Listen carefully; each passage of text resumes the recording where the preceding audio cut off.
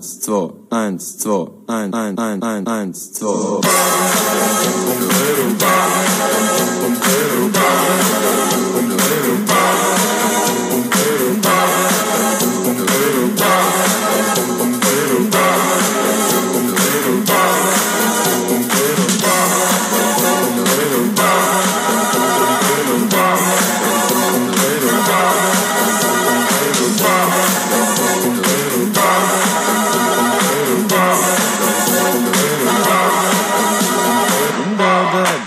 Hi everyone, welcome to Around the World in 80s Movies. My name is Vince Leo. I'm the author of the film review website Quipster.net.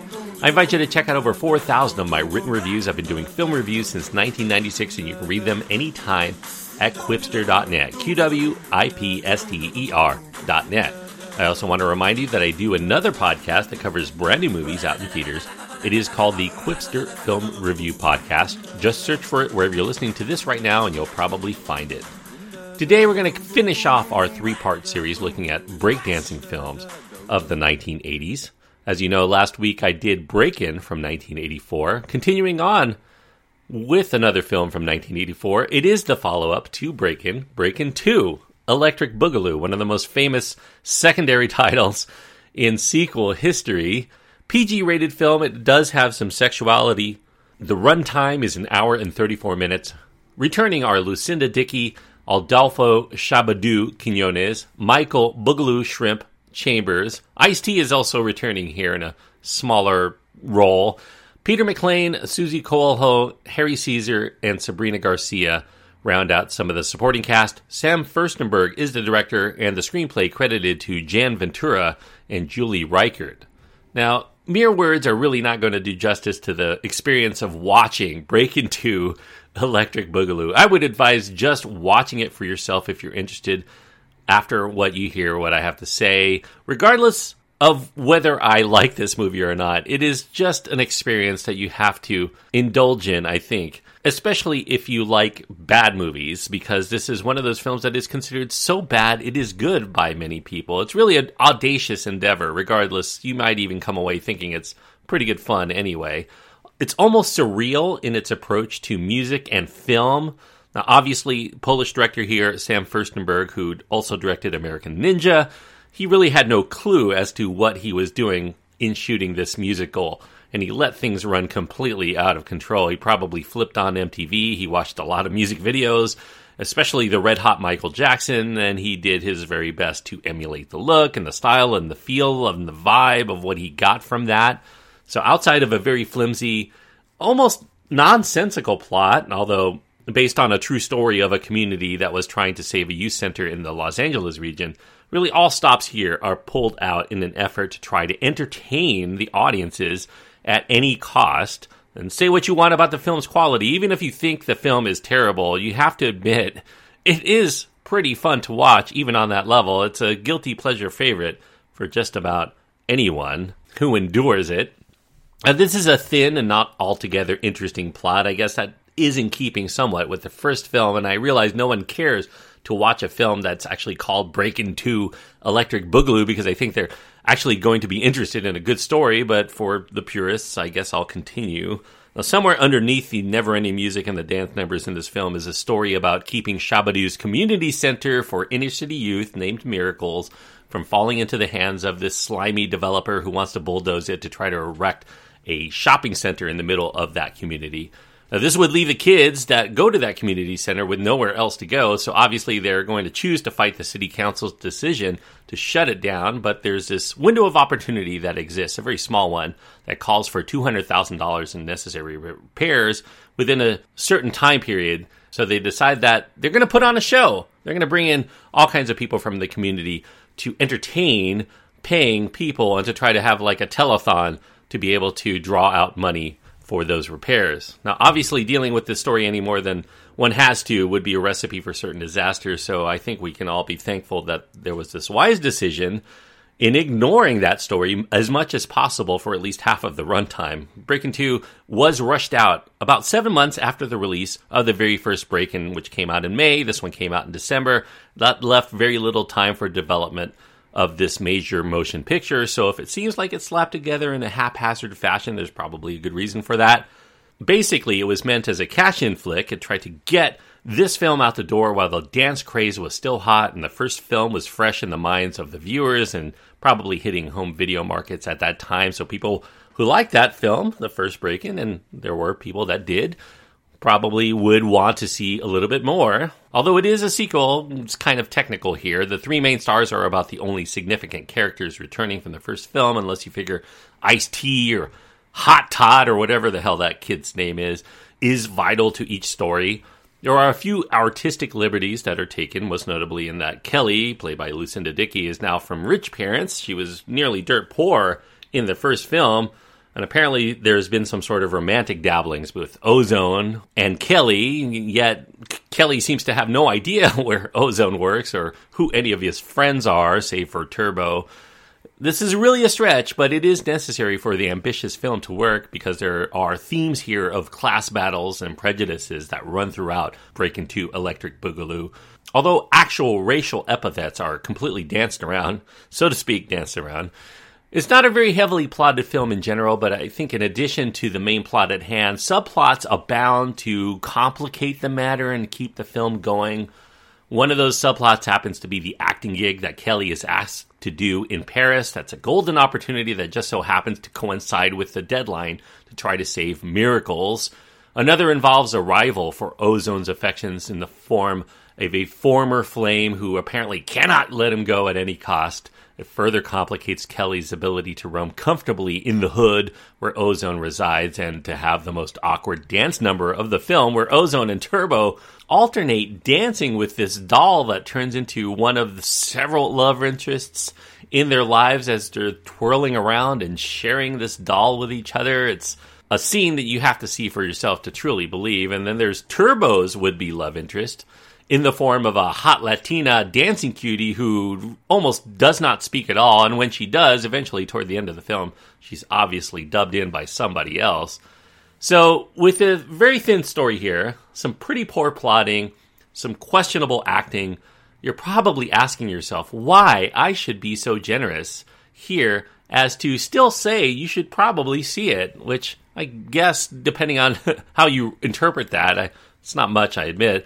All I can say is that when the music is on and the dancers are performing, no matter how incredible the scenario or how silly the situation is, there's an inventiveness of breakdancing and the no-boundaries feel of the music video numbers that still manage to be entertaining. I'm not sure if the original intent was to make audiences laugh, but laugh you probably will again and again until perhaps you're no longer laughing at the film as much as laughing with it. Because this is not a movie about serious social issues, although it may pretend it is in the community center aspect of it, or it's not really about these characters, but it's about having a good time.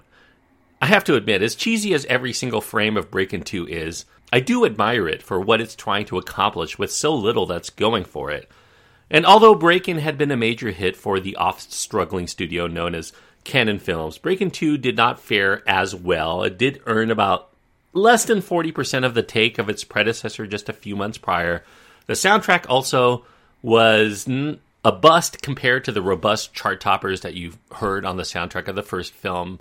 The cast, nevertheless, was still able to capitalize on their success after doing the choreography and appearing in the music videos for Chaka Khan's I Feel For You and Lionel Richie's All Night Long. Shabba-Doo drew the eye of Madonna. She went on to use his choreography skills for her upcoming Who's That Girl tour, as well as her Ciao Italiana concert video. He would also choreograph the Academy Award stage performance many years later. 3-6 Mafia's Oscar-winning song, It's Hard Out Here for a Pimp. He did work choreographing movies, including Jamie Kennedy's Kickin' It Old School, so he did have a long career after this. Chambers himself, Boogaloo Shrimp, continued working with Michael Jackson and others on various dance moves that Michael Jackson performed on stage. It's questioned whether he actually had shown Michael Jackson how to moonwalk. That's a subject of kind of a lot of urban legend.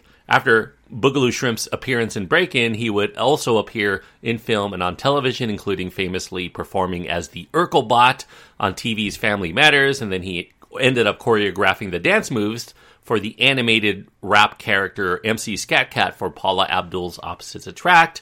Lucinda Dickey's career was a little bit more short-lived. She had started in the early 80s as a dancer on the TV music variety show called Solid Gold, and then she did 3 films here for Canon, both Breakin films, as well as Ninja 3, The Domination, which I'll cover at some point, I'm sure, when I do Ninja films of the 1980s. That was also directed, by the way, by Furstenberg, who directed this film. She ended up stopping acting in 1990 altogether after getting married to future popular reality TV power player and producer Craig Piligian, who did Survivor and a bunch of others that you'll recognize. Meanwhile, the phrase itself of the title, Electric Boogaloo, that would become the satirical secondary title for just about every sequel deemed unnecessary by those who would follow the music industry. You would name any film and its follow-up, and you would just say, Jury Duty 2, Electric Boogaloo, and people would know that you're kind of mocking that sequel. The actual origin of the name Electric Boogaloo actually came from a street dance crew it was based on in Fresno, California, called the Electric Boogaloos. That was back in the late 70s. One of whose members, Boogaloo Sam, had a signature dance move called the Boogaloo, which he named from a James Brown track and record from the 1960s. Of course, the word Boogaloo predated even that, but that's where it kind of stemmed from. So should you watch Breakin' 2 Electric Boogaloo? Really? I mean, what?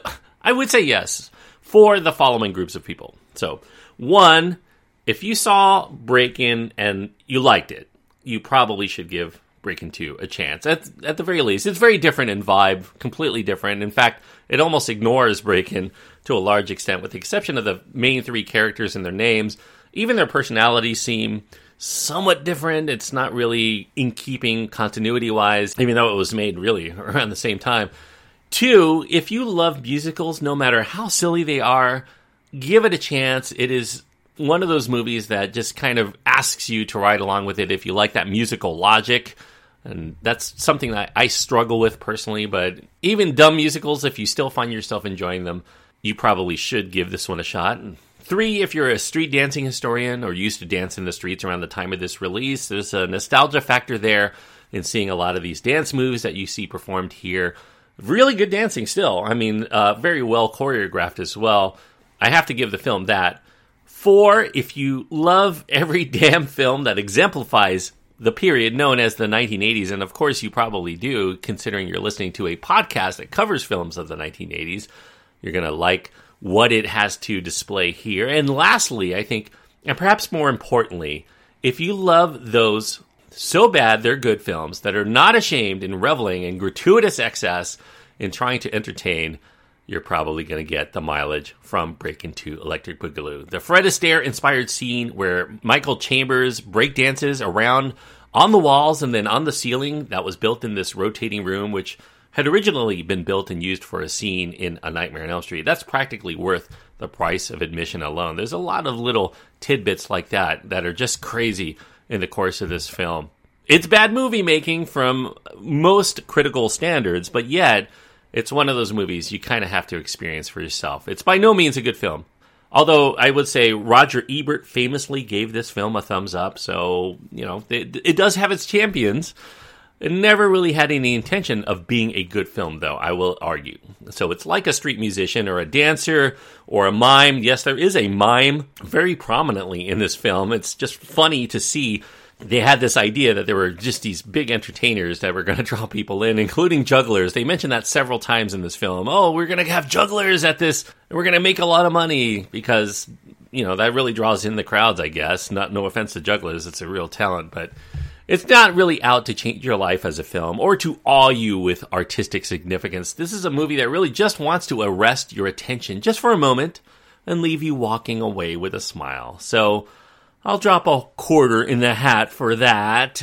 This is a movie, objectively, I probably should give 1 star to. Subjectively, I was entertained by it, but I can't quite give it a 3-star rating. I mean, that's ridiculous. But I will give it 2 stars out of 4. 2 stars on my scale means that I think it's lacking something vital that keeps it from being a good movie. Here, obviously, it's going to be the plot and the characters and continuity with the first film, and really all of the standards that we draw on for saying this is a good film quality-wise. It's not as good, I think, as Breakin' in terms of objective quality. So Breakin' I gave 2.5 stars to. This one, It's a fun film for a lot of reasons, but just not fun enough to overcome a lot of the inherent problems with it. 2 stars is the best, the very best I can give Breakin 2, Electric Boogaloo. So that's what I'm going to give it. And I know this film has a lot of fans who love it for a variety of reasons, some of which may be that they actually do enjoy it without irony, and there are those people who have a lot of irony as to why they watch this. So whatever the reason, I know this is going to be one of those heavily downloaded podcasts. I do want to hear what you have to say about Breakin 2, Electric Boogaloo, if there's anything that I missed covering here, as far as why you love this film, or maybe even why you think it sucks, despite the fact that I say that there's a lot of redeeming qualities to it. You can write to me. You can find my contact information at my website, quipster.net. That's QWIPSTER.net. Next week, we're going to get into a new trilogy of films of sorts. 3 films that don't really have a lot to do with each other, but for one thing, but I'll get into what that is next week. Another movie that has a fundraiser for a particular event, so it's in keeping here with Breakin 2 Electric Boogaloo. I'm going to continue on with one of my favorite all-time films of the 1980s. So that's a prelude to what I'm going to say about it next week, but it is a musical of its own from 1980. It is The Blues Brothers. Yes, Dan Aykroyd, John Belushi, whole lot of R&B, rhythm and blues, and other acts in that film. The great movie for next week, The Blues Brothers. Check it out for 1980. And until next time, thank you so much for joining me on this trip around the world in 80s movies.